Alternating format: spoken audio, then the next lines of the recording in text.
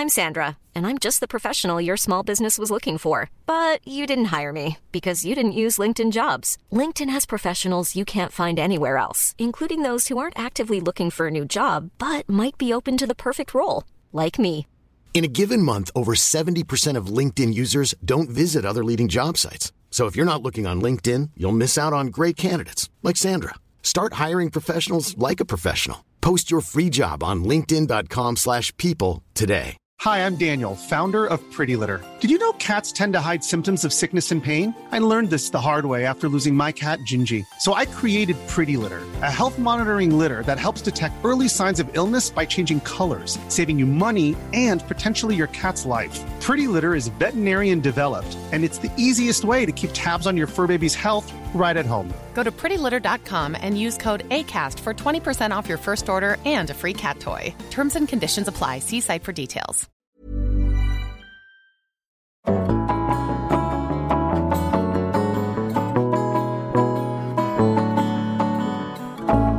Kjære venner, dette her podcasten Bra Damer. Jeg heter Guri Solberg og har altså denne podcasten av mange grunner. Den største og mest egoistiske grunnen at da kan jeg få lov å bruke tida mi på å invitere damer som jeg fascinert av, som jeg nysgjerrig på, som har et eller annet ved seg som gjør at jeg har lyst til å tilbringe en liten time med dem i studio. Og gjett om jeg har det med dagens gjest. Jeg har aldri truffet henne før, men har sett henne på scenen, på TV, på film, som alle dere også sikkert har. Skuespiller Petronella Barker, velkommen hit. Takk. Du, som jeg sa innledningsvis, du har spilt liksom på alle de store og mange av de små scenene, på TV og film. Akkurat nå så du rett borte i gata her. Jeg nå i Bergen, hvor det som vanlig øsregner.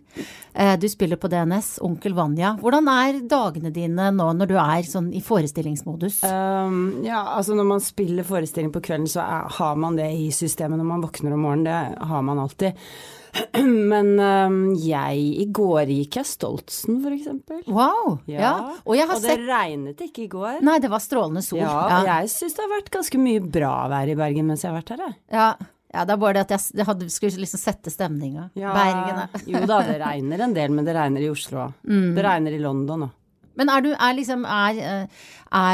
rollefiguren din med deg fra du våkner om morgenen da? Ja, kanskje ikke sånn fremme i bevisstheten. Jeg prøver liksom å ha et liv også.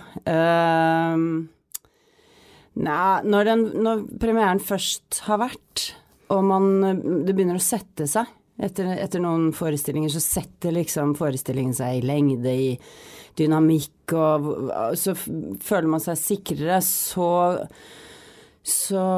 slipper jeg jo tak i det på dagen. Altså det ligger der, det en bevissthet, det ting jeg ikke gjør fordi jeg skal spille, det ting jeg gjør fordi jeg skal spille, og så, men sånn time, halvannen før forestilling, da blir det litt mer sånn tunnelsyn da. For å liksom rette meg helt inn mot forestillingen. Men før det det mer som en sånn slags sky som jeg går med i bånd. Og du sier noe du ikke gjør. Hva det du ikke gjør når du skal spille på? Drikker, for eksempel. Ingenting? Nei, altså drikke vann og sånn, men ikke alkohol, nei. Jeg vil aldri drikke et glass vin til lunsj hvis jeg spiller på kvelden, for eksempel. Noen gjør jo det, det litt forskjellige praksiser, men jeg gjør ikke det. Og jeg ville jo ikke gått kanskje over vidden før jeg skulle spille på kvelden. Altså sånn 5-6 timers tur ville jeg ikke gått på. Det må liksom være et sånt rom der hvor jeg kan hvile, sove litt og sånn før jeg skal spille, sånn på ettermiddagen. Så sånne ting, og så ikke spise for mye så jeg blir sånn tung. Ja, det ganske sånn praktisk, det litt som idrettsfolk, tror jeg. Ja, Litte grann. At du lader opp på et vis, det skal være prestasjons. Du skal prestere, og du skal liksom...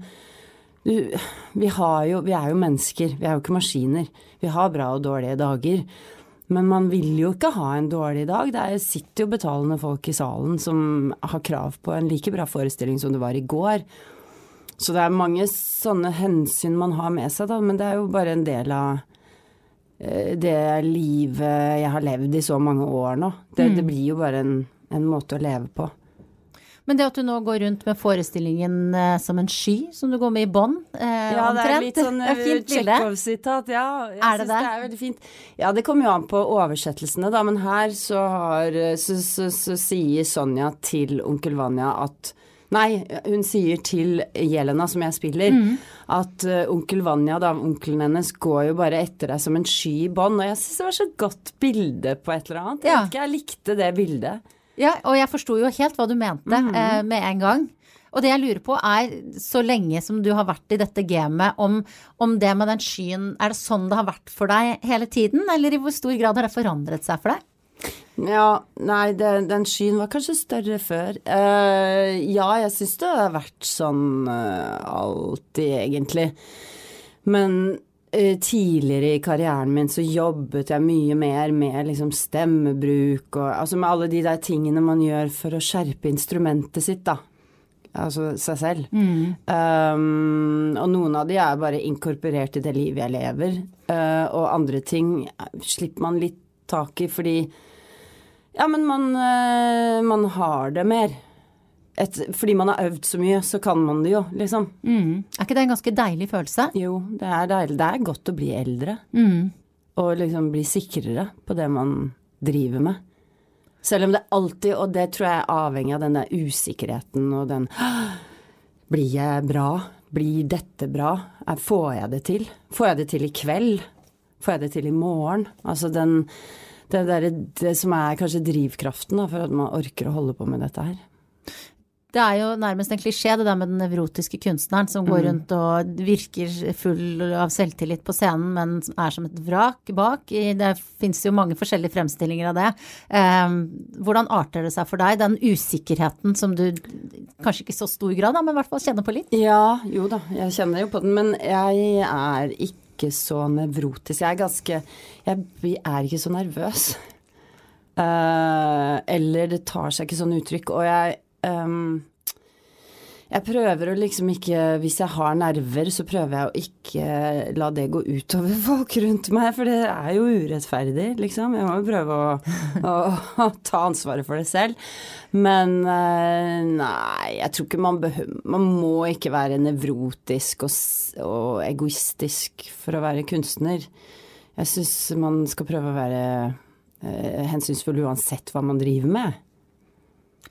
Det jo sånn for mange som driver med teater eller andre lignende jobber at man må reise mye rundt. Nå regner jeg med, dette vet jeg ikke nå om, men at du her uten en kjæreste og uten barn og sånn. Familie, ja.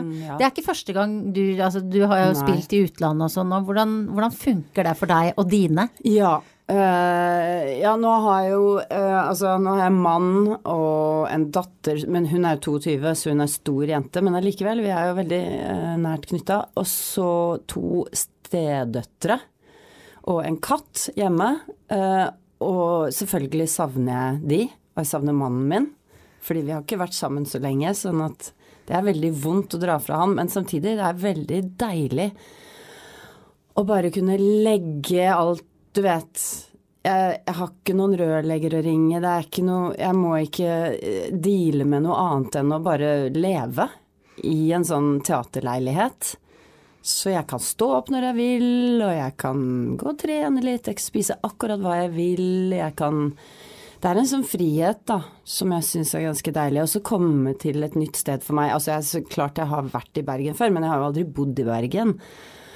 Og det jo så berikende i mitt liv at jeg har jo bodd i Stockholm til sammen 4 år, og jeg bodde i Göteborg og jobbet der på teater, jeg har jobbet på Svenska Riksteateren, jeg har jobbet her på Norske Riksteatret, så det å flytte på seg har jo på en måte vært noe jeg også, om ikke har oppsøkt, jeg har i hvert fall sagt, jeg har ønsket det velkommen da, fordi jeg liker forandring, og jeg liker å ta et nytt sted i besittelse.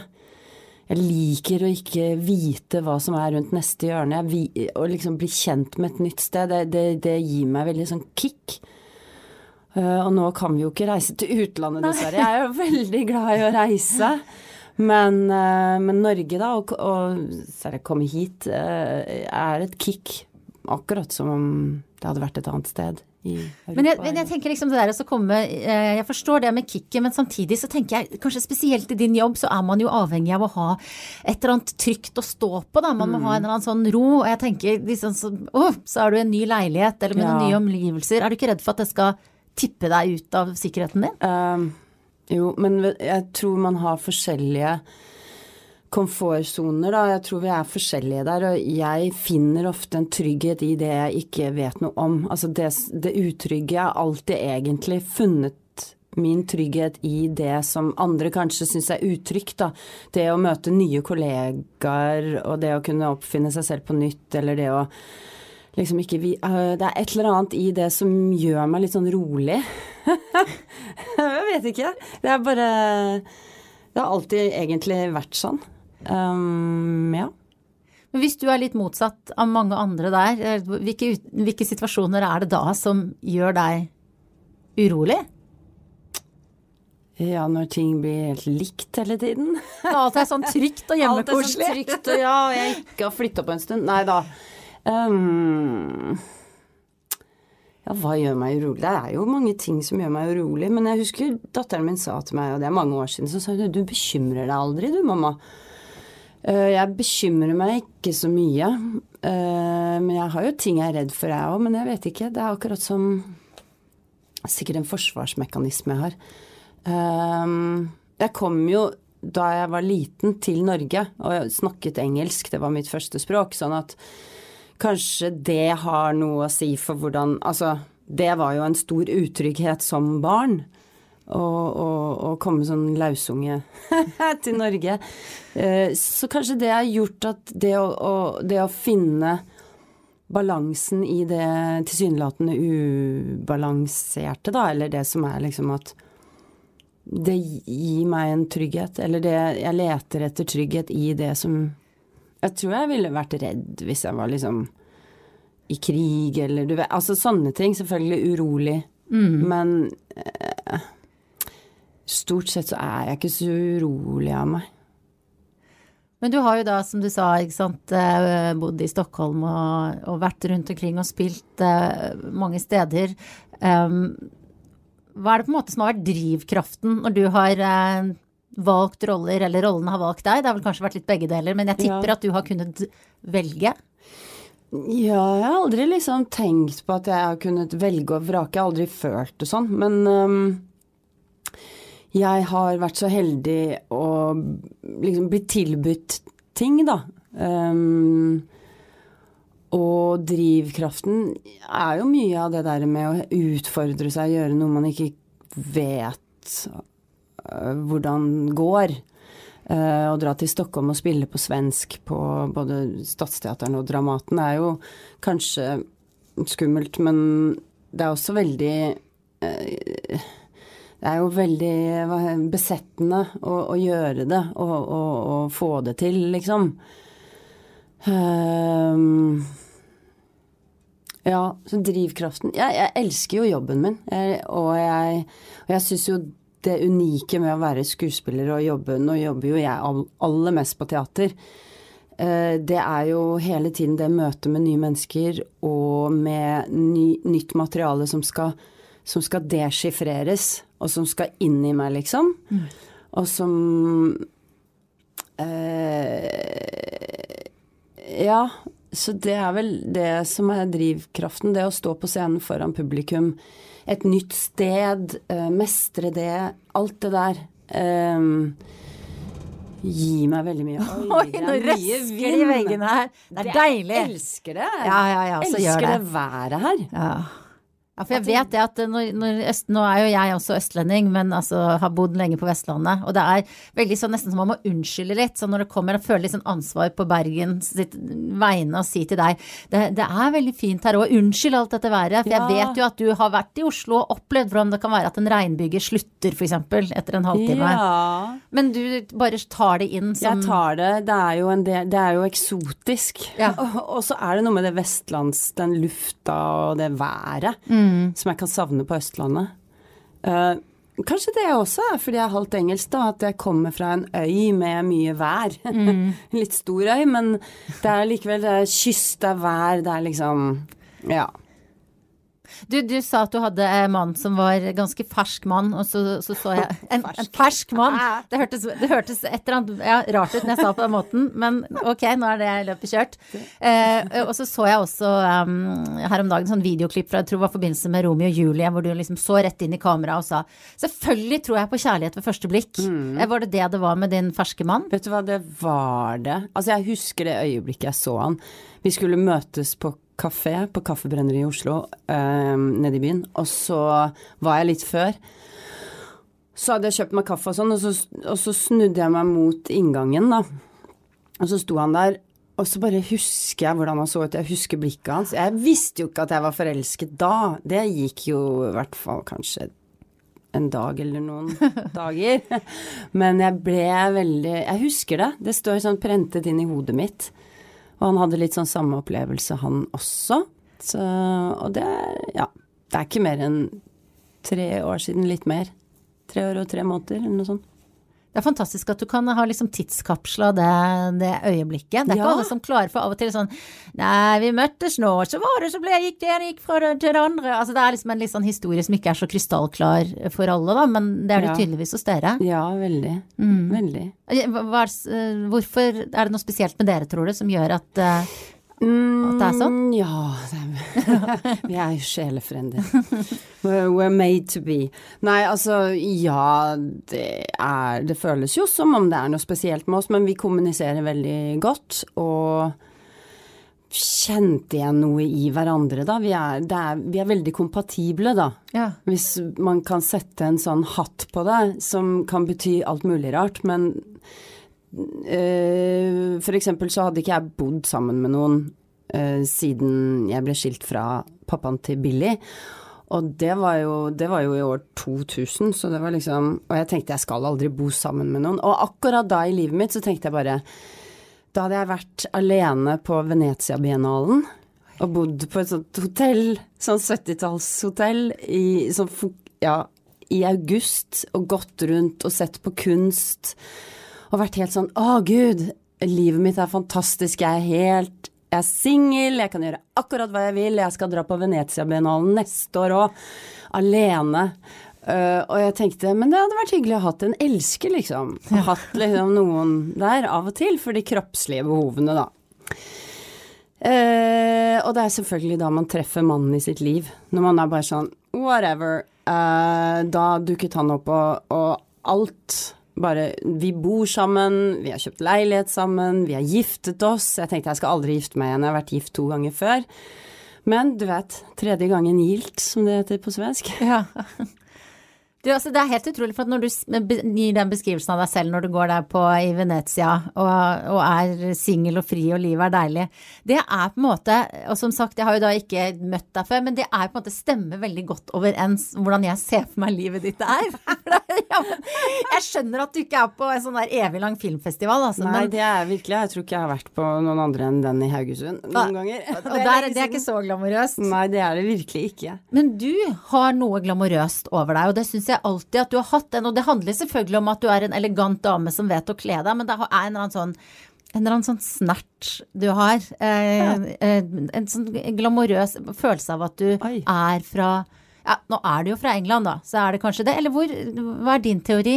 Hvorfor synes jeg at du har... Det hyggelig at du sier det, takk, det jeg jo, jeg vet ikke, jeg vet ikke om jeg Ok, i Bergen så går alle med turklær hele tiden, også på jobb, på teatret, og jeg bare sånn, det jo en by, Bergen jo en by, hvorfor går man med turklær hele tiden? Jeg går med turklær når jeg skal gå tur, men ellers så synes jeg jo det fint med klær da, jeg elsker klær, det har jeg gjort siden jeg var 4 år, altså siden jeg var bitteliten, så det kanskje det at jeg opptatt av klær og ikke nødvendigvis mote, det for meg handler det om tekstur, og det handler om at det appellerer til meg, jeg liker vintage, jeg liker, jeg blander, men jeg prøver å liksom ikke alltid, jeg praktisk anlagt, men jeg skal ikke se sånn ut, på en måte, hvis du skjønner hva jeg mener med det. Jeg skjønner absolutt. Og det med at jeg halvt engelsk har jo sikkert litt å si. Jeg synes at det mye gøyere på mange måter i England at folk har det med å pynte seg litt mer og ta på seg noen høye hæler og noe leppestift når de skal gå ut og, altså, de gjør det altså og i hvert fall i London det en litt sånn de litt frekke, jeg liker den det litt frekke greia, klær ikke så alvorlig det noe vi kan ha det gøy med og det skal ikke bare være praktisk liksom herregud, altså turtøy jo kjempedyrt ja, jeg vet det, det veldig dyrt og så veldig, men det jo på en måte visse sånne utfordringer da, altså det sånn jeg har jo, ikke sant, svigermoren min kan si liksom, oh my god, bare jeg skal ha høye hæler for at det jo så upraktisk å gå med men man kan jo ikke alltid ja, det jo drit, i hvert fall hvis man bor i denne delen av landet, hvis man alltid skal være fornuftig. Ja, det kjedelig. Ja. Vi må jo prøve å ikke ha det kjedelig. Ja, absolutt. Livet for kort, og det pandemier og all mulig drit. Vi må jo ha det litt gøy. Ja, det holder jeg med deg i. Ja, og vi må jo ha det litt gøy når vi ser oss i speilet, hva tenker jeg da? Ja. Og det klart det vanskelig å gå på de brosteinene her med høye hæler, men du kan ha høye hæler i veska og bytte akkurat når man går inn på bar, eller man kan ha noen veldig fine sko som ikke det så høy hæl på. Men må jeg se, hva det du har på deg nå? Ja, du har noen veldig fine sko, med litt farge ut, og selvfølgelig en sånn liten detalj. Ja. Og så har du Billie tatovert på... Altså, hun oppkalt etter Billie Holiday, eller? Jeg var veldig opptatt av Billie Holiday tidlig i 20-årene, og spilte det veldig mye. Så på en måte hun oppkalt etter Billie Holiday, men jeg også veldig, veldig glad i det som ikke entydig altså Billie et veldig fint androgynt navn. Og det skrives jo med IE, og det jo jentevarianten da. Fordi med Y så det gutt, og med IE så det jente. Men det androgynt, det liksom, det elastisk. Og så det jo veldig fint med Billie Barker da.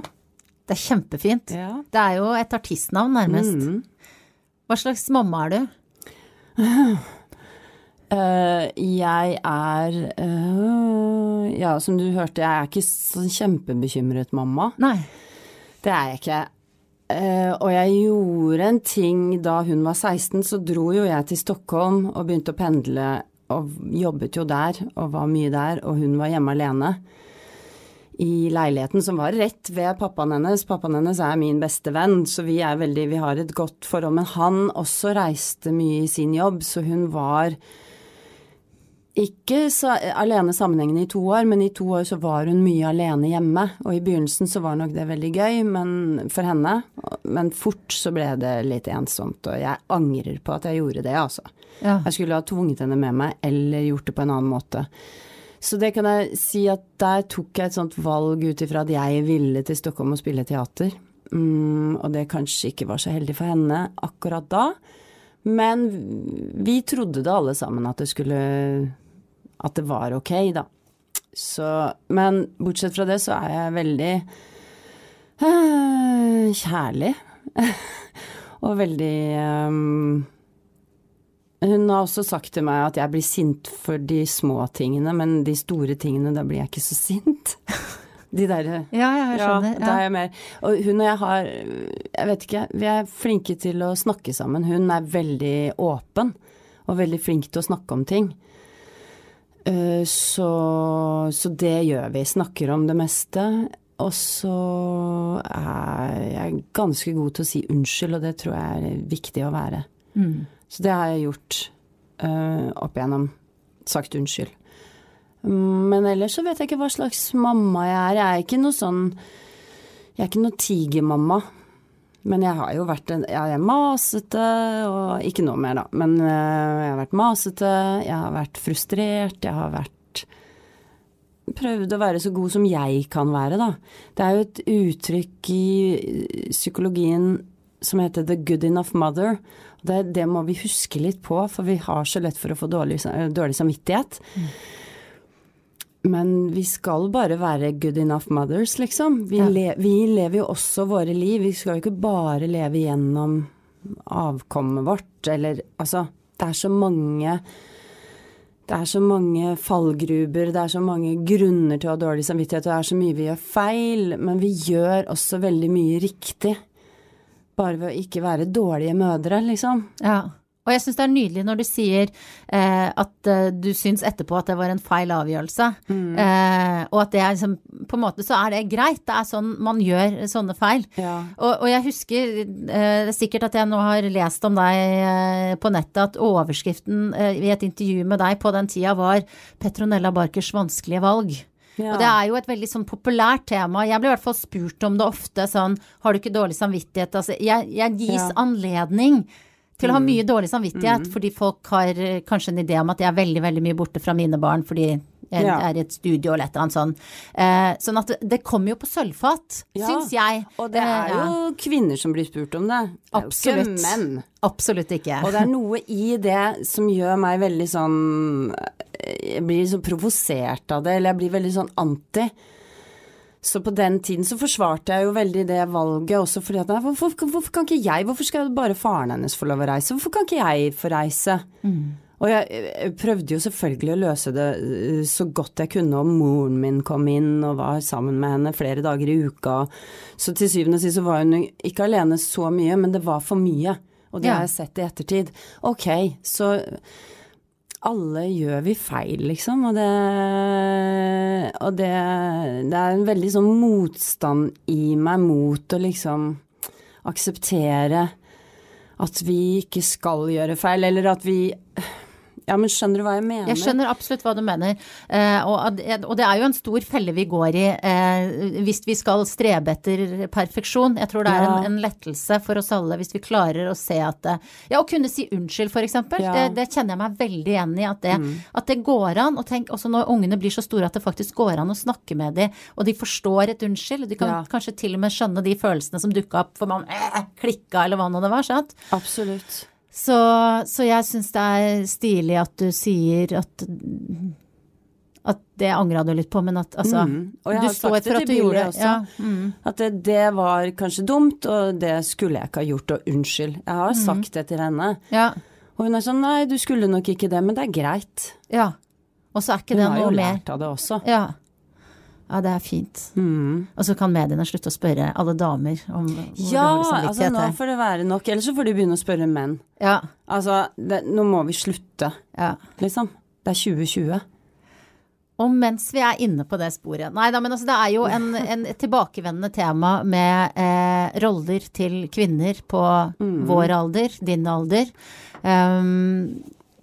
Hvilke tanker gjør du da om det? Vi har jo vært inne på, det har jo ikke akkurat manglet på roller for deg, sånn sett utenifra i hvert fall, men opplever du at bransjen ser annerledes på deg enn en kollega på samme alder? En mannlig kollega? Mannlig kollega.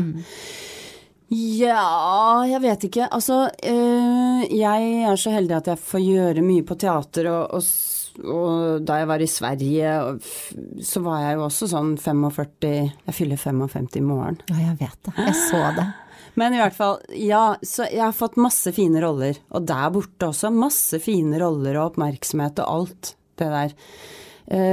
Det lenge siden jeg har fått en filmrolle. Ja. Det det, og der, jeg vet ikke hva som har skjedd, jeg har kommet ut av loopen, om det fordi jeg var lenge i Sverige, altså 2 år, så 2 år hjemme, og så 2 år der igjen, og at det ble liksom 6 år borte fra alt, at jeg har kommet ut av loopen, eller om jeg liksom umoderne, eller jeg vet ikke hva det kan jo også ha med alder å gjøre, og kvinne og alt sånt noe.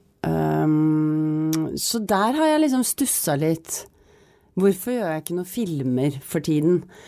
Men når det gjelder å jobbe, så har jeg jo jobbet hele tiden, og føler meg veldig privilegert ved det. Og nå spiller jeg jo, altså Jelena i Onkel Vanya jo fra Tsjekhovs side 28, liksom.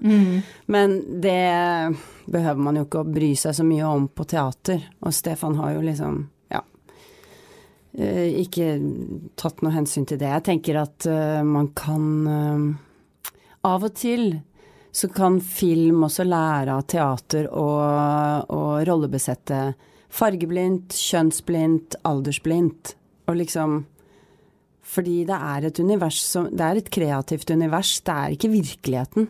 Nei. Og noen ganger så kan det liksom sette virkeligheten på spissen, at man gjør uventede valg da. At man lar en kvinne gjøre en mannlig rolle, og vice versa. Eller hva med to pensjonister som spiller Romeo og Julie? Altså hva... Ja, fantastisk idé. Det var litt gøy å sett. Nå jo jeg i en litt annen bransje, men jeg tenker at i TV-bransjen så det jo på en måte, de vel ikke så veldig, altså modige ikke ord jeg ville brukt på de. Hva tenker du om din verden? Hvor mye mot det der til å tenke på pensjonister i Romeo og Julie for eksempel, eller annerledes når det gjelder kjønn og alder? Jeg synes jo at det har skjedd mye med teater. Teateret har blitt mye modigere i løpet av den tiden jeg har vært skuespiller. For det begynte med, og fremdeles så det jo mye konvensjonelt, men det begynte liksom, når jeg gikk ut av teaterskolen, så var det mye sånn konvensjoner på teater, og mye, ja, det skulle være sånn og sånn, og Ibsen skulle spille sånn og sånn. Men så har det blitt veldig sånn knaddig og åpnet opp. Det tenker jeg har mye med det frie feltet å gjøre. Og innflytelse derfra. Altså at de har hatt mye mer mot, ikke sant? Mye mindre penger, mye mer mot. Og teateret har måttet følge med da, følge etter. Og det strømninger kanskje som kommer fra særlig Tyskland, men kontinentet og sånn. Og via Sverige og sånn så har det kommet hit, og så har vi fått et teaterspråk som mye mer modig og friskt, synes jeg. Selv om det av og til veldig kjedelig også. Men på film så tenker jeg at man nok fortsatt kan ta noen flere sjanser. Film jo annerledes enn teater, det jo det. Men det en kunstart det også. Man kan liksom tøye den. Det finnes jo de som gjør det, selvfølgelig. Men der du kanskje så avhengig av at publikum kommer da. Altså du så avhengig av et stort publikum. Ja, og da det litt vanskelig å ta, eller ikke vanskelig, jo, det tøffere å ta disse store sjansene. Men det lov å håpe. Ja, og jeg tror kanskje at det har jo skjedd veldig mye med TV. Ja, absolutt. I løpet av de siste 20 årene. Veldig. Men du, altså, det jo, heter det runddag? Når det nesten sånn halvrunddag, du blir altså 55 år. Ja, det jo en, altså, hva skal jeg si, respektabel og stilig alder. Hvordan føler du selv dette her med, teit å si eldre, for at det jo på en måte ikke, det høres ut som du blitt gammel, men det også blir... ett år til? Ja, opp på stigen? Hvordan kjennes det? Altså, herregud, det jo ikke noe vi kan gjøre noe med. Nei, det motsatte jo kjedelig. Det motsatte veldig kjedelig, og så lenge man har helsa. Nei, da. Hør på oss, jeg har helsa! Så lenge man har helsa. Nei, men jeg har unge venner, og i går så gikk jeg jo Stoltsen da med min unge venn Sverre, og han jo ikke 30 engang, og vi veldig gode venner. Og han sa det, ja, det der med helsa, det det viktigste, så lenge man har helsa i behold, sa han. 30-åringen. Og han jo den som liksom drar meg til å gå litt fortere enn jeg ellers ville ha gjort og sånn, altså, han jo i kjempegod form. Men jeg tenker, uansett alder da, så jo helsa veldig viktig. Ja. Og jeg ved god helse, kan jeg bare berolige alle med, og føler meg jo ikke eldre enn 34 kanskje, 35 inni her. Så jeg blir overrasket når jeg tenker på alderen min. Men jeg tenker ikke så mye på alderen min, fordi jeg vil ikke la alderen min definere hvem jeg Så jeg synes ikke jeg oppfører meg som jeg burde kanskje, i forhold til den alderen jeg Hva det du gjør som bryter med den?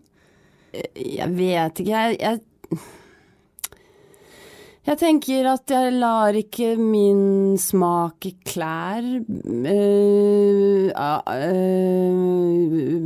liksom definere så mye av det. Jeg går med det jeg har lyst til å gå med uansett. Jeg har kanskje sluttet nå de siste årene å gå inn på, hva heter den, Hennes Maurits-delen som for tenåringer. Men det ikke så lenge siden. og noen ting tenker jeg kanskje ikke så kort kjole på meg, men det har jeg på en måte alltid tenkt. Og så tenker jeg også hvem jeg omgås, og hva jeg tenker ikke at jeg er for gammel til, altså jeg er for gammel til å danse ballett, men det var jeg ikke så god på til å begynne med heller, sånn at de fleste ting er jeg ikke for gammel for, og så er det noen ting som jeg kanskje var veldig opptatt av før, som jeg synes er kjedelig nå, og det handler jo om antall år man har levd, selvfølgelig, og antall år er jo den alderen vi har, men alder er jo også noe annet. Det er også en merkelapp.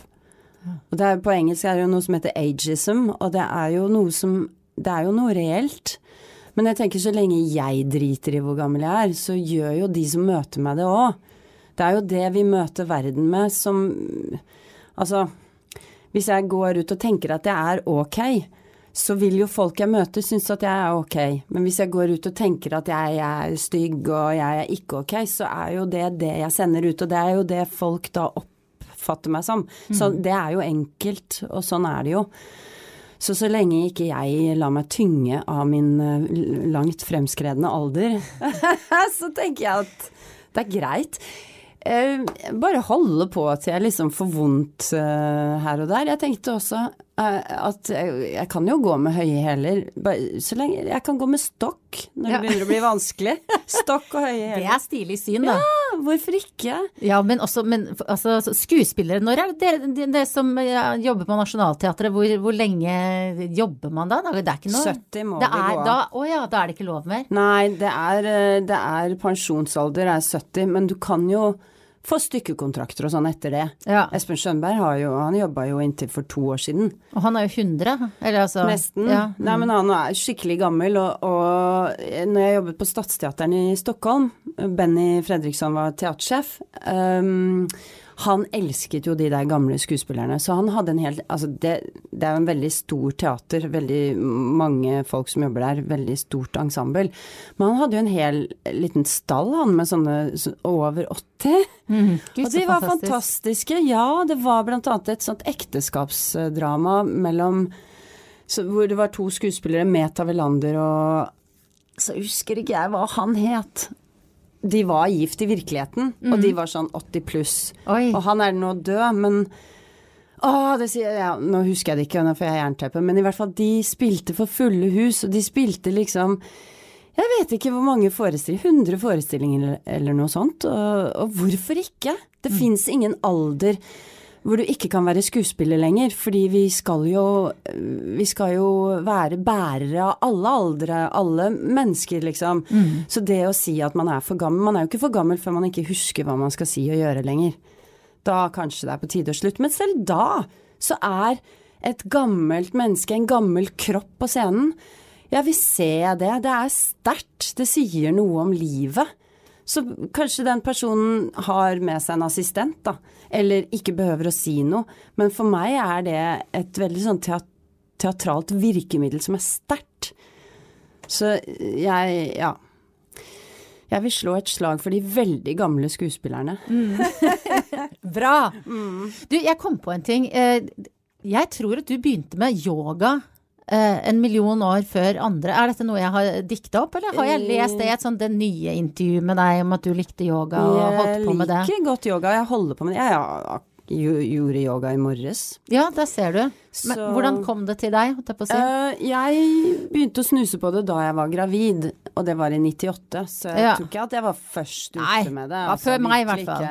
Ja, men så da gjorde jeg litt sånn, eller egentlig litt før det, men så når jeg var gravid, da begynte jeg å gjøre det litt regelmessig, for det var sånn yoga for gravide. Ja.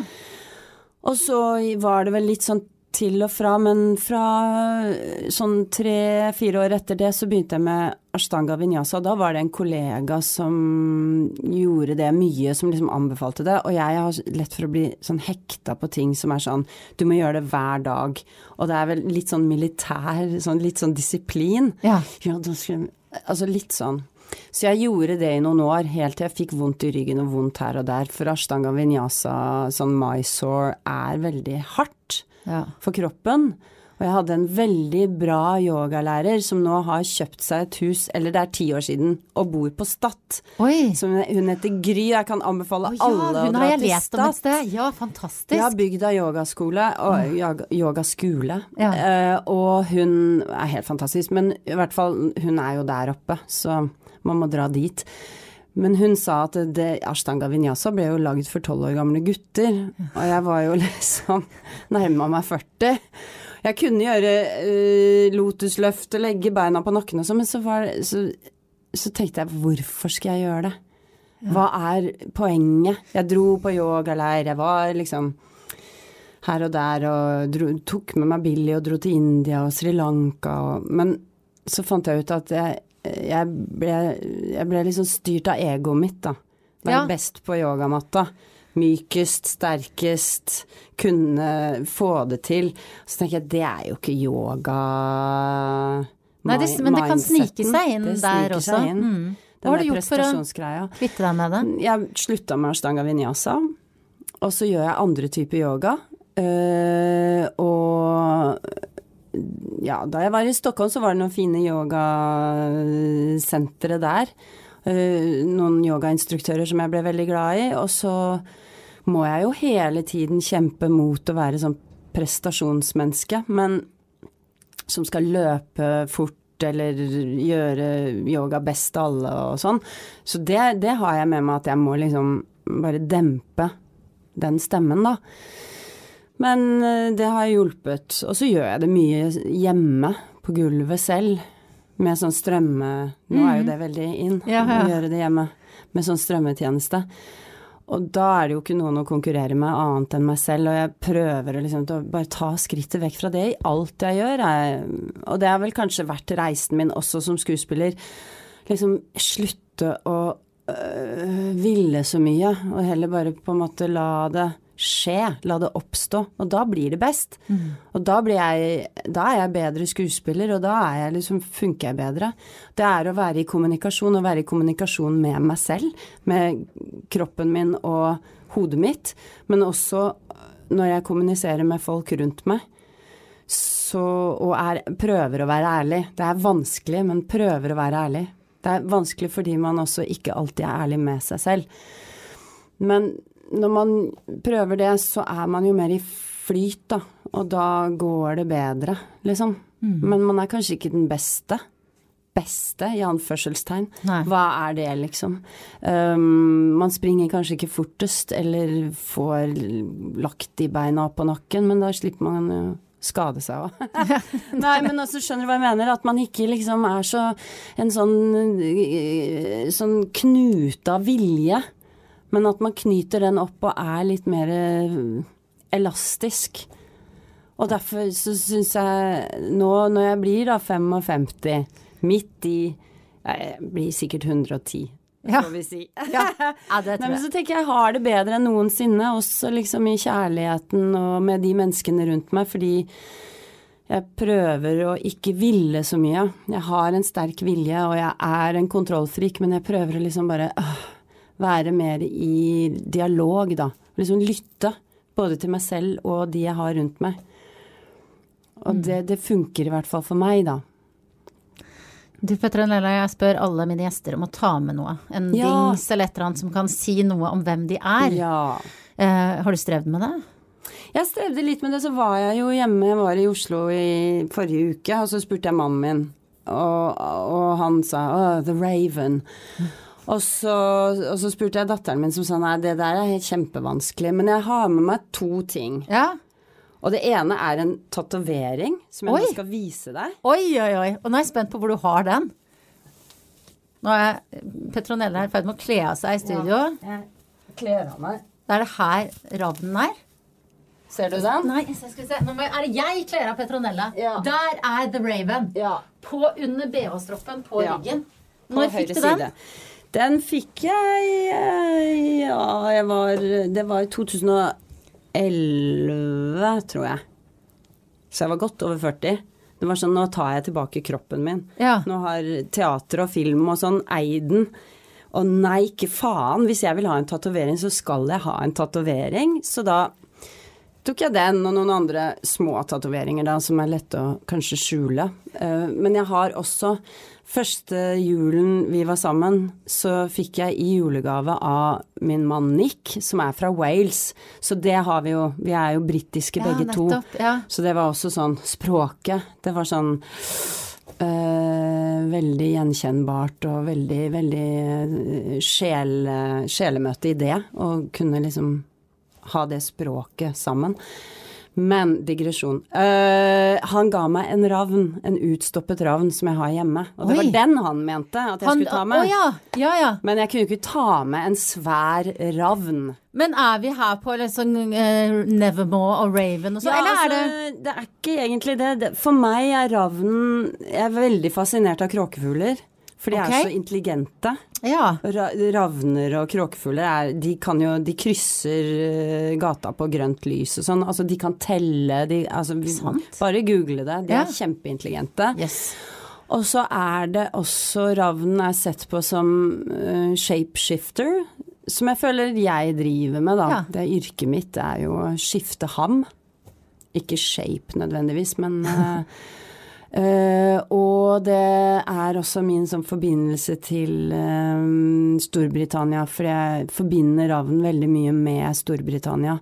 Når man lander med fly, så det liksom, jeg vet ikke om det ravner, men det ravne fugler i hvert fall, de svarte fuglene som dekker disse her åkrene. Ja. Det forbinder det så mye med, sånn, med det britiske da. Så det har liksom med min engelske den delen av meg som engelsk å gjøre, og som jeg har jo ikke bodd der så mye siden jeg var 5, men jeg har jo bodd der innimellom og, ja. Og så det det ravnen, som litt sånn symbol for meg, og så sa jeg til Billy at jeg har jo med det en bok jeg har med overalt, og jeg drar når og det T.S. Eliot, The Wasteland, og det min favorittpoet. Og uansett om jeg leser i den eller ikke, men jeg har den alltid med meg når jeg reiser da. Jeg kan ikke dra noe sted uten å ha med meg den, jeg elsker det diktet. Og flere andre dikt av han, som modernist, ja du vet kanskje, Thomas Stern Eliot, han skrev teaterstykker også. Og da sa Billy, ja, men ta med den. Det jo en given da, hvis du har med den overalt. Men jeg tenkte, ja, det også sier noe om meg da, at jeg liksom veldig knyttet til språk, ord, dikt, hvordan skal jeg forklare, jeg veldig dårlig når jeg skal liksom snakke om hva språk betyr for meg, så har jeg ikke noe språk. Men jeg veldig glad i å lese T.S. Eliot, og de diktene, og særlig The Wasteland, som jeg kom i kontakt med da jeg gikk på teaterskolen, og vi gjorde en forestilling av det, ute på en øy ute i Oslofjorden, på 80-tallet. Og etter det så har jeg alltid kommet tilbake til det diktet som jeg synes liksom har alt i seg. Den har, det et stort monumentalt verk, og du må nesten ha oppslagsverk for å forstå alle referansene. Og samtidig så det veldig enkle bilder også. Og du kan bare plukke ut noen biter som sier så mye om livet der hvor man da. Så anbefaler alle å lese det. Men det sånn at når du da alltid har den med deg, det sånn, holder du å vite at den bare ligger der i veska, eller bruker du det aktivt sånn at du tar det opp på bussen for å roe deg og lese et parti? Ja, jeg kan av og til, av og til det nok bare å ha den, av og til bare leser jeg ikke i den i det hele tatt, men av og til så for å komme i en stemning eller åpne et eller annet sånt rom inni hjernen min da, som og til det emosjonelle i meg, så kan jeg lese bare et parti av Alfred J. Prufrocks Love Story liksom, så åpner det seg noe inni meg. Jeg sparer liksom, samler på alt som kan liksom åpne opp dører i meg, emosjonelt og kreativt da, som skuespiller. Fordi jeg føler jeg må ha en sånn kanal rett ned i det ubevisste for å kunne gestalte disse karakterene som jeg gjør på scenen. Og jeg en person som, ja, men du sa dette, du nevrotisk og sånn, jeg ikke det egentlig, og jeg ikke en sånn person som slenger emosjonene mine rundt meg som, ja, du vet, jeg holder ting. Jeg gråter ikke lett foran andre og sånn, og det jo et paradoks når jeg skuespiller og skal gråte på scenen. Men derfor så må jeg må samle på de tingene som lukker opp de der dørene som jeg holder lukket vanligvis da, i mitt privatliv, hvor jeg rolig og sindig og kontrollert og liksom fornuftig. Jeg må slippe til det ufornuftige. Fascinerende. Og jeg vet, den en litt sånn, og noen musikkstykker også, men den en sånn, en snarvei da. Jeg vet hva jeg skal låne på biblioteket etterpå. Nå skal jeg se om det funker på meg også, om å få åpne noen dører. Ja, les den helst på originalspråket. Ja. Det finnes også på YouTube med britiske skuespillere som leser hele. Ja.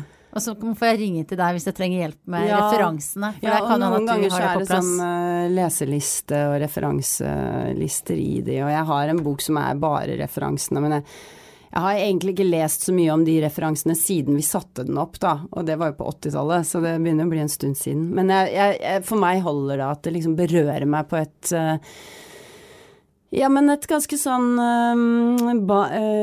basalt plan da, som jeg ikke alltid kan forklare. Men, og jeg trenger ikke å forklare det. Jeg må liksom ha sånne knyttnever, eller noen som bare røsker opp de der dørene som jeg snakker om. Jeg behøver ikke å forstå det. Men det sånn jeg ser på kunst, og jeg veldig glad i å gå og se på kunst.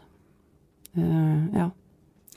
Og jeg elsker at vi nå går fra kunst som åpner indre dører til de helt sånn trivielle hverdagstingene, som jeg alltid pleier å avslutte denne podcasten med. 3 sånne kjappe spørsmål. Ja. Hva, Petronella, spiste du til frokost i dag? Jeg spiste kald havregrøt med yoghurt og litt sånn nøttehakk på. Fordi jeg lagde havregrøt i går, og det ble litt til overs. Og jeg pimper opp den havregrøten også innmari med kokosmelk og mandelsmør og litt sånn frosne blåbær som jeg tar oppi, og det kjempegodt. Ja, for ellers så kunne jo kald havregrøt høres litt trist ut. Ja, nei, men det jo en sånn pimpa versjon, og så jeg liker ikke å kaste mat. Jeg synes det veldig, veldig, ja, det lite holdbart, og vi skal ikke holde på med sånt, så jeg spiser den der grøtresten, men det kjempegodt. Og med litt yoghurt så blir det liksom en ny rett da. Så har vi snakket mye om klær og stil. Mitt andre spørsmål hvor lang tid brukte du på å finne ut hva du skulle ha på deg i dag? Ikke så veldig lang tid, fordi jeg har jo ikke med meg alt tøyet mitt til Bergen.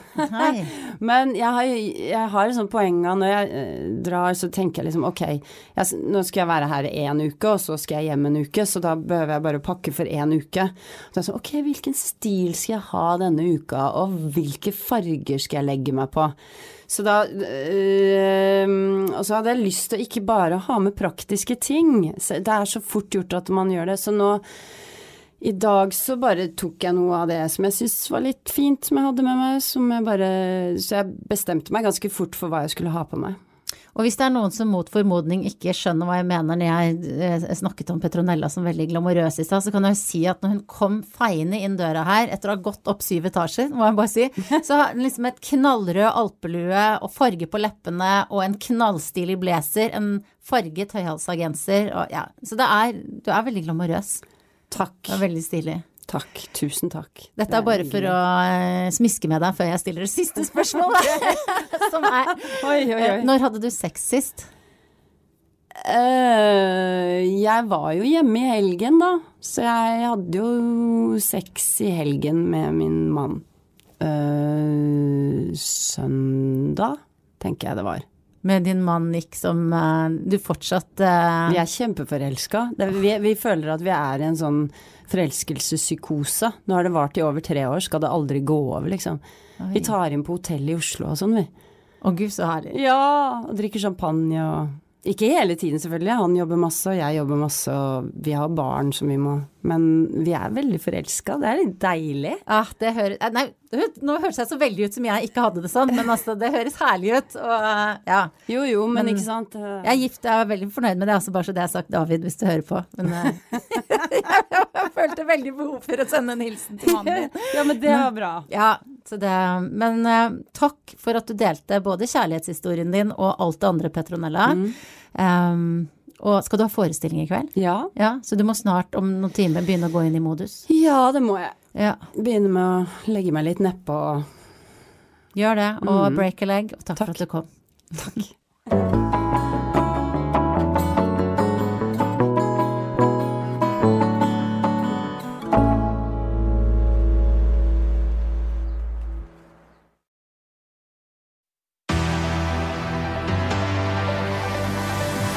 Jippi, ventetiden over. Endelig Rød Løpers podcast tilbake med sesong 2.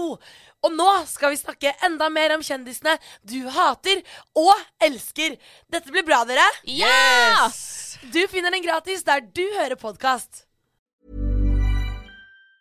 Hi, I'm Daniel, founder of Pretty Litter. Did you know cats tend to hide symptoms of sickness and pain? I learned this the hard way after losing my cat, Gingy. So I created Pretty Litter, a health monitoring litter that helps detect early signs of illness by changing colors, saving you money and potentially your cat's life. Pretty Litter is veterinarian developed, and it's the easiest way to keep tabs on your fur baby's health right at home. Go to prettylitter.com and use code ACAST for 20% off your first order and a free cat toy. Terms and conditions apply. See site for details.